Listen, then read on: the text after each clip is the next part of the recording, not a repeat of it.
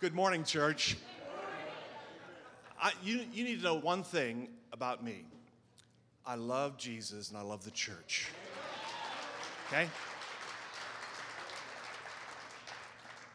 My heart gets reggae, but my feet don't. You know, it's all in here, but it doesn't come down there. I don't know. It just doesn't happen. I want to share one simple idea today with you. If you have your Bibles, turn with me to 1 John chapter 4. And you know this passage, and you've heard this passage before. But I want to get at one simple idea this morning. 1 John chapter 4, starting with verse 16. It starts in the middle of verse 16 there. And here it is. God is love. Whoever lives in love lives in God, and God in him. In this way, love is made complete among us so that we will have confidence on the day of judgment, because in this world we are like him. There is no fear in love, but perfect love drives out fear, because fear has to do with punishment. The one who fears is not made perfect in love.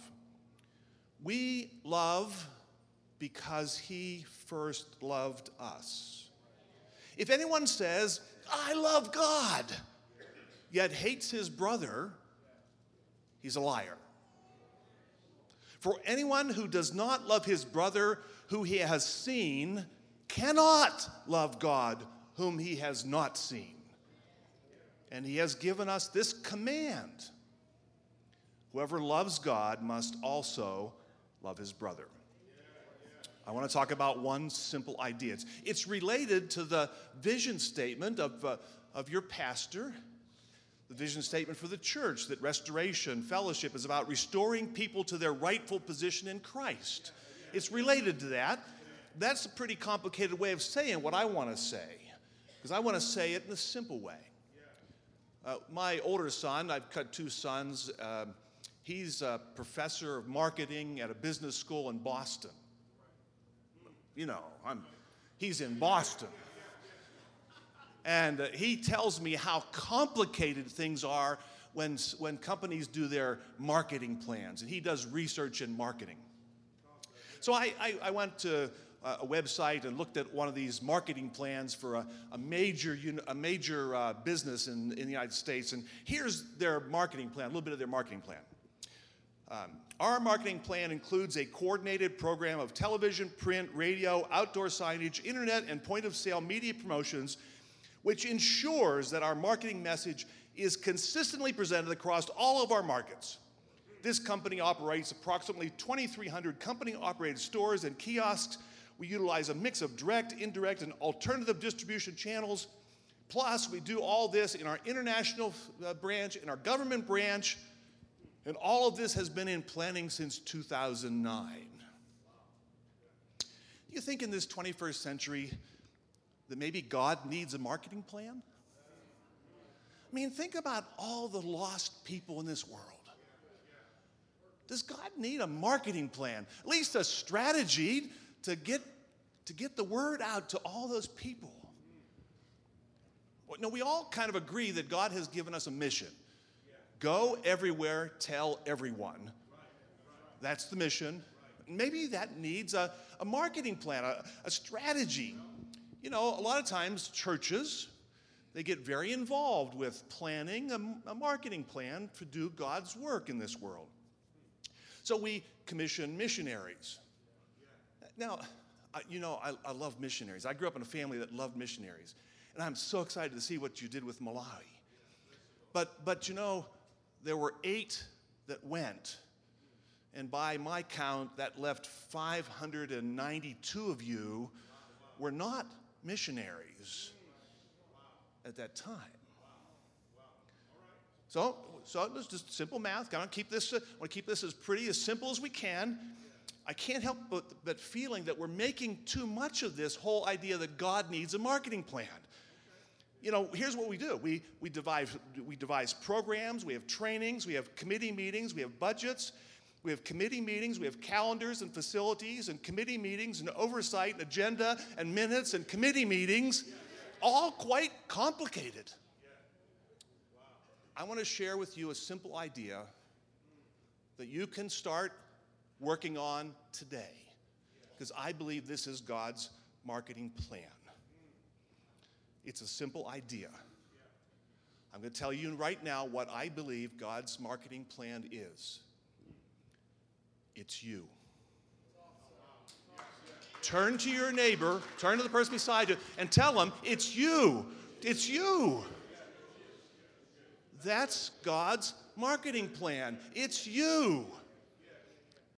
Marketing plan for his missions. And let me unwrap that just a little bit. God's marketing plan for the mission of the gospel to change the world is for you to love your neighbor until your neighbor knows that they're loved. For you to love your neighbor until your neighbor knows that they're loved. Simple, profound, life-changing, neighborhood-changing plan that is God's marketing strategy. You, with your love, your affection, your kindness, your friendship, your attention to your neighbors, you love your neighbors until they know that they are loved.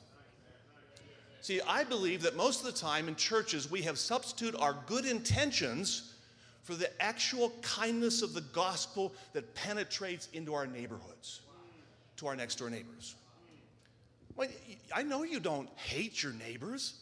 Well, that's sort of good enough, right? But you see, I don't believe that's what God calls us to. I think God's marketing plan is for you to love your neighbors until your neighbors know that they're loved. I read a very disturbing thing. It was a survey of international college students that came to the United States. And you know, there are thousands and thousands and thousands of international students that come to the United States and study in our universities. The average international student never gets inside of an American home with an American family. When you look at the radicals across the world, many of the radicals across the world who are now attacking America studied in America. And nobody took the time to invite them home for a meal, a home-cooked meal. They never celebrated Thanksgiving in an American home. They never celebrated Christmas in an American home. They were isolated in their own little cluster in the university, and they never, ever met an American family. 98% of those never spent time with an American family. I believe it's God's marketing plan for us to love our neighbors. Not our good intentions. This is measurable, and we measure it by asking our neighbors. So if I went to your neighborhood, knocked on the door next door, and they came to the door and said hello, I said, I'm the Rev from Restoration, and I want to know if the Smiths that live in the house next to you, do they love you? What do you think would be their report? It's measurable, see? It's real. Let's get down to real simple strategy. We can measure this. God wants you to love your neighbors until your neighbors know, have experienced, can say for sure that they are loved. What do you suppose would happen in Aurora, in Denver, if this fellowship, 600 strong, began to put that mission into practice every day, every week, every month? What would happen? Do you believe that God's mission in this world, to love the world, to tell everybody everywhere, do you think it would be advanced? Would it move forward if you began to love your neighbors so that your neighbors knew that they were loved? So what does it mean? Well, our text this morning says we can be bold in our love. We can be bold in our love. Why can we be bold in our love? Because God has loved us first. That is the one thing you need to know in your heart of hearts, that God loves you, and so you have everything you need for life and godliness to do what God has asked you to do, which is to love your neighbors. Be intentional. Way too often we choose good intentions, but we don't follow through with the actions to love our neighbors tangibly, in real ways to express that. If I were to do a quiz today, if this was school, and I say take out your pen and your piece of paper, write your name on the top of it, and I want you to list 1 through 10, 1, 2, 3, 4, 5, 6, 7, 8, 9, 10. And I want you to put the names, first and last names, of your 10 closest neighbors. Okay?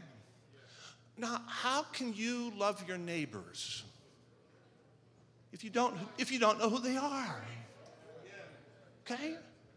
You understand what I'm talking about? I'm talking about a simple idea. Is get to know who your neighbors are. First of all, learn their names. Name them. So that your neighbors on the right, your neighbors on the left, your front door neighbors, your back door neighbors, who in the world are they? Do you know them? How can you have an intentional strategy of praying for your neighbors, praying that the gospel would come and engage your neighborhood if you don't know who you're praying for? Come on. So you put your hand up and say to your, God bless them, whoever they are. Somebody lives over there, Lord, bless them somehow. And I believe that God put you there so that you would be the one who would bless your neighbors. That's what God put you there. To find some commonalities. When we lived in the Philadelphia area, my wife Kathy and I enjoy gardening. We like to do the flower garden in the front, and plant the tulip bulbs. First year there, we went out and bought 50 tulip bulbs. Planted them in beautiful arrangement of tulip bulbs across the front. What we didn't know is that in that neighborhood, because it was close to the creek, there were deer. Horned rats. And when the tulips came up and they just got just about ready to bloom, the deer came and chewed the tops of every single one of my tulips off. But we like to fuss in the garden. We like to have a little vegetable garden. And turned out that our neighbors across the street, Nate, their 10-year-old, was a Cub Scout, Boy Scout, and he had a project to plant a garden. And they said to us, you seem to know something about gardening. Can you help Nate figure out his garden stuff? And all of a sudden, we had a commonality. We had a place where we could talk about planting seeds and watering it. And so when they went to go on vacation and leave for a week, Nate came to me and said, Mr. Fombell, could you water my garden while we're gone? Okay, so out of that garden came a friendship. Out of that friendship came opportunity to love them.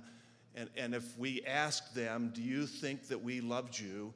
They would say, yeah, you took care of our garden for us. You did things for us that nobody else could do. You were there when we needed you. Now, I don't know your neighbors, but I know that there is commonality. There's things that you like to do already that if you would find ways to connect with them about those things, you would have a natural pathway to love them and care for them. It could be the conversation on the sidewalk. It could be that you decide to have a block party and you host the block party, invite the neighbors to a picnic on your street. There's 1,000 strategies. I don't know your neighborhood, but you've got to know your neighborhood. You've got to do the work of figuring out what's going on in your neighborhood that you can serve, that you can bless, that you can tangibly, in actuality, be engaged with the lives of your neighbors. The church's vision says that we ought to be engaged with the folks around us spiritually, physically, socially, economically, educationally. Those are the core values of this church. Well, choose one of them. I guarantee that in your neighborhood there's an educational need. I guarantee that there are places in your neighborhood with kids that need tutors, encouragement, homework help. There's an educational need in your neighborhood. I guarantee if you spend some time, you'll find somebody that you can love and help them do their homework so that they will be successful in school. There's an elementary school close by to you. You ought to be engaged with that. There's a middle school that needs a tangible presence of God's people with it. There are places in every neighborhood where you are there and you can make a difference in that. Our habit is to do something at Christmas time for our neighbors. Kathy makes these little peanut butter things dipped in chocolate. They are so rich. And we put about a dozen of those in little Christmas bags, and we take them to each of our neighbors. And we do it late, just before Christmas, because we don't want them to buy us stuff. Like, I don't need any more stuff. I got enough stuff. But we found that, and it's amazing, when you take a little Christmas bag full of chocolates to your neighbor, this tangible, simple, easy thing, how much they begin to think of you as not a stranger, but as a neighbor.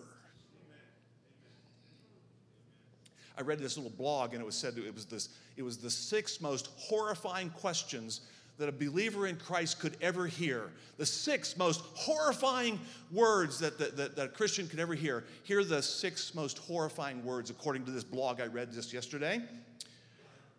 I didn't know you're a Christian. I didn't know you're a Christian.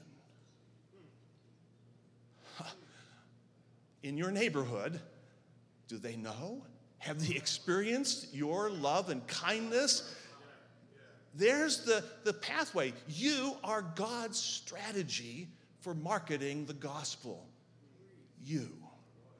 Second thing. I know that you went through all of the work to find the house that you live in, whether it's an apartment or a condo or a single-family house. I know you went to the real estate people and you looked in the paper and you looked at several places. And I know you believe that you chose that house. And I'm going to tell you, you didn't just choose that house. God put you there. God put you there. He used your stuff. Yeah, he used the real estate agent. He used all the newspaper ads and all. He used that. But I will say to you, because I believe in the Almighty God who is at work in our lives, He's at work all around us, I believe that God put you in your home so that He could use you there to love those neighbors. Not happenstance. Now, I know you're going to say to me, but you don't know my neighbors. You don't know the kind of neighbors God put next to me. Last October, we had planted some things in the front, and our next door neighbor started parking his truck on our part of the sidewalk and curb, and my wife just said, it's keeping me from seeing those pretty flowers that we just planted. And so I made the mistake of saying to my neighbor, any chance you could move your truck a little bit onto your side of the line? Oh, my goodness, you'd have thought that I asked him to give a gallon of blood or something. I mean, oh my goodness. And I had to go over afterwards when he was angry and bustling and just full of venom and saying, wait, I just want to be neighbors. I just wanted to be neighbors. I just wanted us to get along. And I'm sorry if I offended you. I understand the kind of neighbors you have because I have the same kind of neighbors. I don't see in the book where that was an exception clause. Love your neighbors except if they're that kind of people. I don't see that kind of exception clause anywhere in the book. Do you? God says simply, love your neighbors. I said this is a simple idea. I didn't say E-A-S-Y. I have not ever used that word, okay? Never said that this was easy. I'm just saying this is what was commanded of us. and what is right and what is just and what is God's strategy to change the world is for you to love your neighbors until your neighbors know they're loved. We can do this because God loves us. See, when God fills us with his love, it splashes over. It becomes contagious. It becomes a overflow in our own lives. Our problem sometimes is we don't really believe that God has filled us with his love. But when we understand that God has given us everything we need for life and godliness, and he fills us with his love, and we worship him and praise him because he has filled us, then we have something to give. We give out of what he has given to us. And this is the part that I have to keep working on. We do this because God loves our neighbors just every bit as much as he loves us.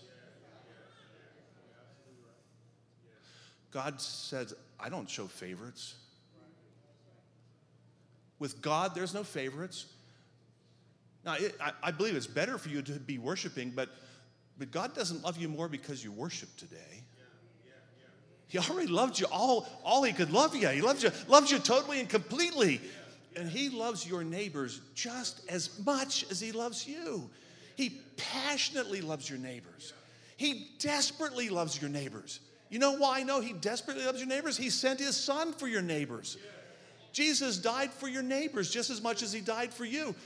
And when we begin to understand the depth and power of the gospel, is that level of love. God loves your neighbors. I mean, the irreligious neighbors you've got that make fun of your faith, the potheads and gangbangers, the up and outers, those busy getting rich, all those people, he loves them. And he doesn't love them less than he loves you. He loves them the same as he loves you. We've looked at one text. I just want to give you a taste of the range of this idea through Scripture. This is not just isolated in one little part of Scripture. This is not just in 1 John here. So in Leviticus, the Old Testament Levitical law, do not hate your brother in your heart. Rebuke your neighbor frankly so you do not have to share in his guilt. Do not seek revenge or bear grudge against one of your neighbors, but love your neighbor as yourself. I am the Lord. Leviticus 19:15 through 18. Love your neighbor as you love yourself. I am the Lord. That comes with the authority of a direct command from God to his people. Proverbs chapter 3, verses 27 through 29. Do not withhold good from those who deserve it when it is in your power to act. Do not say to your neighbor, come back later, I'll give it to you tomorrow, when you have it now with you. Do not plot against your neighbor who lives trustfully next to you. What this verse says, you got it, give it. You got it. You got it in your hand, your neighbor needs it, give it. This is not something I'm making up here. This is God's word to us. Don't say to your neighbor, come back later. If you got it, give it. What have you got that wasn't given to you already? Hold your possessions lightly. They were entrusted to you as a wise steward to be used for the kingdom of God. If you got it, practice generously giving it. You know, Jesus said the two greatest commandments, love the Lord your God with all your heart, with all your soul, with all your mind. This is the first and greatest commandment, and the second is like it. What is it? Love your neighbor as you love yourself. All of the law and prophets hang on these two commandments. It's the word of Jesus. This is not my making this up. This is not my trying to manipulate you to think you should do something you don't want to do. This is the word of God that comes directly from the mouth of Jesus. You know, when a man heard this, he tried to justify himself, and he came to Jesus and said, well, Jesus, how am I supposed to know who my neighbor is? You know, he was trying to get out of loving his neighbor. He understood exactly what Jesus said. And you remember the parable that Jesus told about the Samaritan. But who was the neighbor in that? The man who had need. The Good Samaritan was a good neighbor because he saw the man's need and he gave what he had to care for the man's need. Romans chapter 15, verses 2 and 3. Each of us should please his neighbor for his good, to build him up. For even Christ did not please himself, but as it is written, the insults of those who insult you have fallen on me. So Jesus showed us that we ought to give to our neighbor to build our neighbors up. Galatians chapter 5, verses 13 through 17. Serve one another in love. The entire law is summed up in a single command: love your neighbor as yourself. And James chapter 2, verses 8 through 10. If you really keep the royal law the law that came from Jesus as the King of Kings and the Lord of Lords. This is the royal law. And if you keep the royal law, what's the royal law? Love your neighbor as you love yourself. This has the authority of the Old Testament law, the wisdom of the Proverbs, the insight of the Gospels, and the commandment of Jesus is love your neighbor as you love yourself. This is not a hard thing to understand. It's just sometimes hard to do.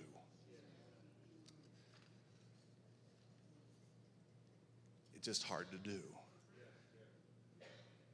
Because we're afraid. But perfect love casts out fear. You see how God has anticipated us? He's taken away all the excuses. Is this going to be tough? Yeah, it's going to be tough, but I'll be with you. Do I have anything to give? Yeah, I love you completely, so you have something to give. But what if? I'm afraid. Yeah, perfect love casts out fear. He deals with all of our excuses for why we shouldn't do what we all know is precisely what Jesus has called us to do. Third thing. It seems to me that the real power in all of this is when we trust the Spirit of God to make it obvious to us. We trust the Spirit of God to work in us, to move us so that we have a genuine, deep, kind, loving spirit towards our neighbors. That is not the natural thing, but that is the spiritual thing to love our neighbors. So one of the strategies is just to simply ask the Holy Spirit to sensitize you to the needs of your neighbor and motivate you to serve them in Christ's love. So sometimes the Spirit of God will open our eyes and we'll see the needs of our neighbors. And then we have the responsibility when we see them to find a strategy and a way to meet the needs that we give. Sometimes the Holy Spirit is like behind us.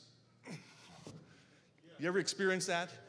I don't want to do that, Lord. Oh, and you find yourself suddenly propelled into the moment, and you know you're there because the Spirit of God pushed you into that moment. What's the song which we just sang? The sound of heaven touching earth. How would your neighbor describe the sound of heaven touching earth? It will sound like your voice. It will sound like you knocking on their door with a pie. It will sound like you helping them do their yard work or cleaning their sidewalk or helping them wash their car. It will because you have chosen to do some kind thing. That's how they will hear the sound of heaven. That's how they will hear the sound of heaven. Let's not make this somehow some theological reflection of some profound, unattainable things. This is about you being kind to your neighbor.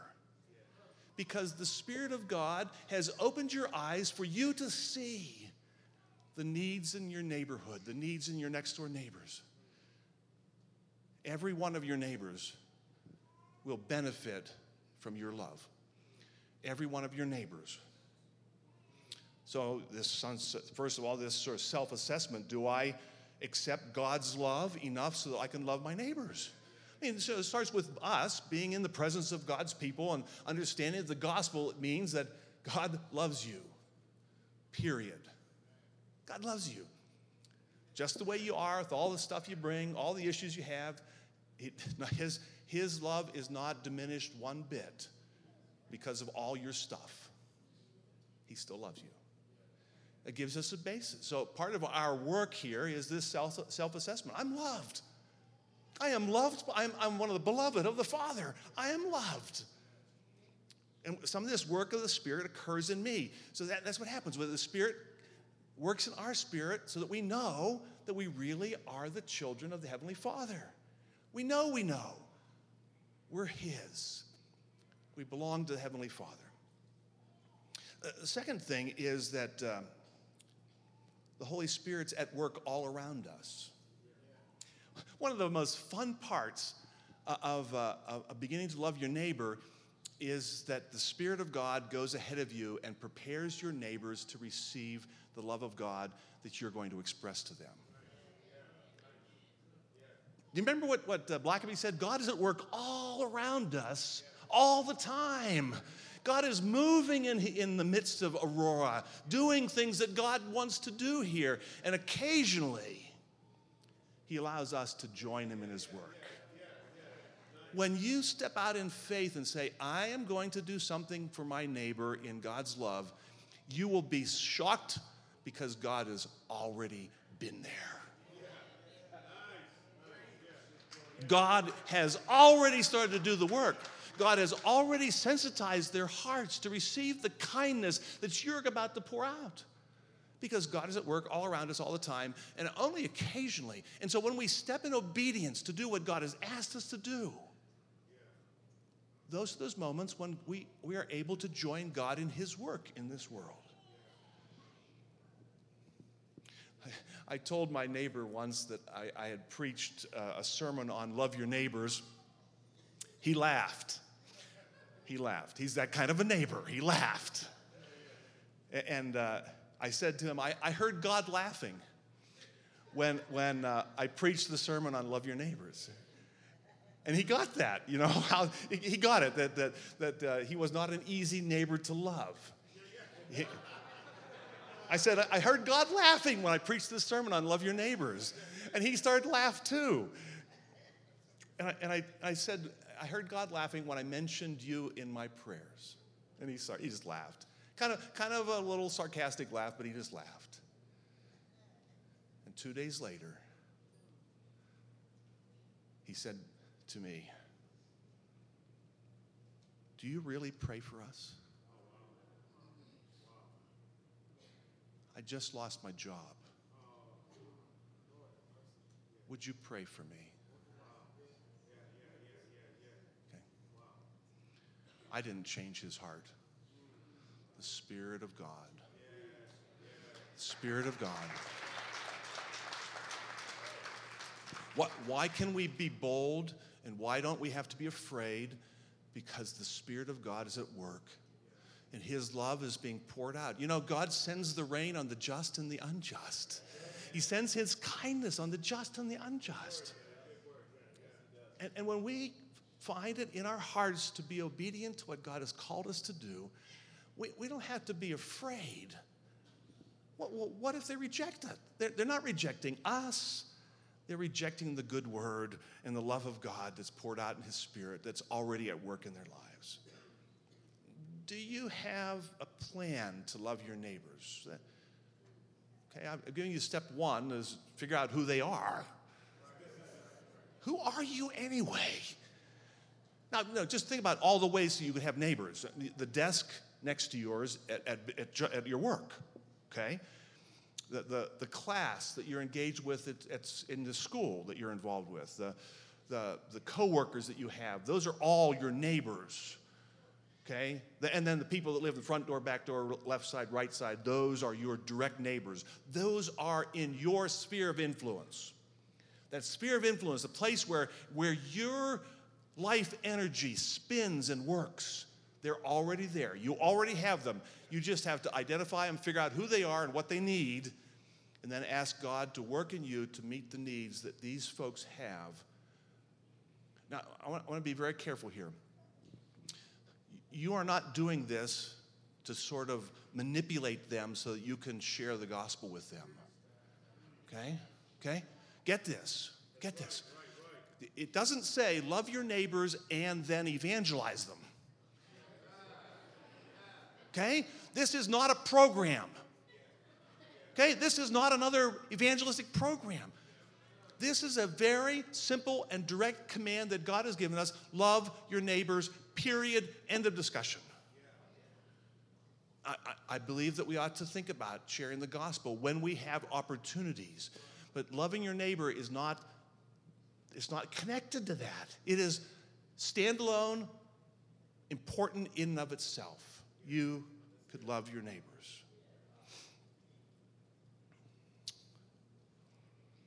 I had a neighbor in Philadelphia. Again, he liked to care for his yard. His grass always looked nicer than my grass. Let's be honest. He just really took care of his grass very nicely. And I began to realize that was our common thing. So you kind of laugh at this, but I'd be working in my garden and I'd smell his cigar. Okay? He smoked those big cigars. I'd smell his cigar. And I'd stop doing what I was doing in my garden and I'd walk over and talk to him and help what he was doing in his garden. That was my strategy. That was my only strategy. As far as I could tell, that was the only thing I had in common with him, is we both liked to work in our yard. But so when he was outside, he always had his cigar in his mouth. When I smelled his cigar smoke, I went next door and said hello to him and helped him do what he was doing. One day he said to me, I see you leaving on Sunday morning to go to church every week. Are you religious? I'd never once said the word Jesus in his presence. I just showed up when I smelled cigar smoke. That was the extent of my strategy. To be a neighbor, I just showed up when I smelled cigar smoke. And he began to talk to me about the deep woundedness of his past and how he had been deeply hurt by a church and how he vowed that he would never again darken the church, the doors of a church. He said, but I kind of like you. And that began our pilgrimage together as neighbors. And if you asked Rob and Mary, did Doug and Kathy love them? They knew that we did. I don't know your neighbors, but you gotta figure this out, folks. Church, you gotta figure this out. This is not optional church 101. All the law and the prophets hang on two things: love God and love your neighbor as you love yourself. Oh, when Bob got his Corvette, candy apple red Corvette, it was the sweetest Corvette I'd ever seen. I got the first ride in Bob's Corvette. I felt pretty loved. So it turns out that God does have a pretty amazing marketing plan, doesn't he? It's pretty simple. It's you and me. We have been entrusted with some sphere of influence. Okay, where we live and work, where we play, where our kids engage with the neighborhood. That's your church. That's your parish. That's your ministry center. That's where God wants you to love people. And when I look at the expanse of this sanctuary and I think about where all you are, this church has a tremendous impact on on this area. If you will, love your neighbor. Do you know who's in your circle? Do they know you love them? And then keep asking yourself this question: how would they know that I love them? Paul writes about the Corinthians. He said, do we need, like some people, letters of recommendation to you or from you? You yourself are our letters, written on our hearts, known and read by everybody. You show that you are a letter from Christ, written not with ink, but with the Spirit of the living God, not on tablets of stone, but on tablets of human heart. You cannot not be an influence. You are an influence. You cannot not be an influence in that sphere where God has placed you. But the question is, what kind of influence will you be for the sake of the gospel? This is God's clear and simple and compelling will for us. Love your neighbor as you love yourself. Amen. Let's pray.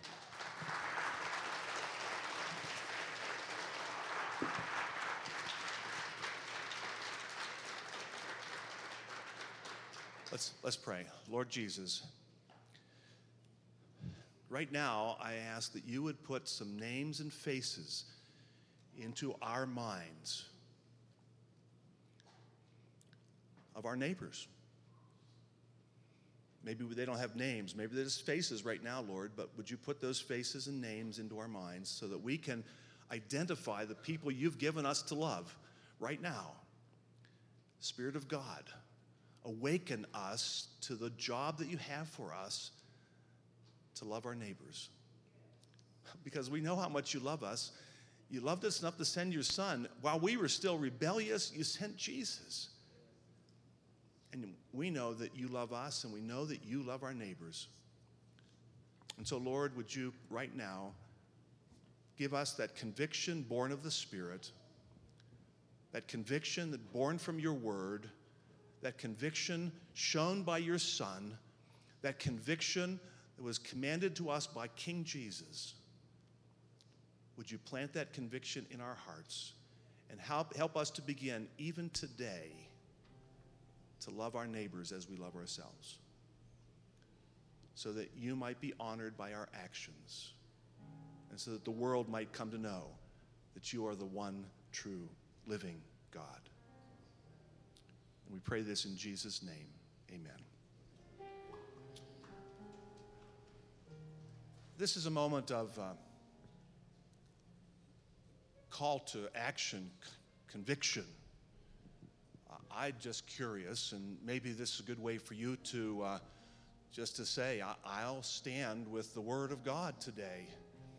I'm going to ask in just a minute if you're willing to hear the Word and respond to the Spirit, that if you'll just say, I'll start to try to do this. I'll commit myself to that. Would you just stand for just a moment and say, I'm in.